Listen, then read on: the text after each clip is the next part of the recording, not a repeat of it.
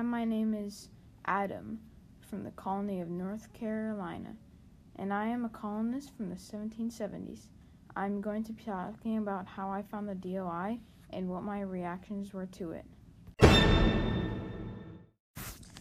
So one day, I was scuba diving, and I found the Declaration of Independence on the bottom of the Mariana Trench.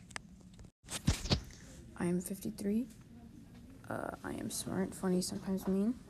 I have a wife named Sarah and 2 kids named Bill and Bob, and I have a wart on my toe.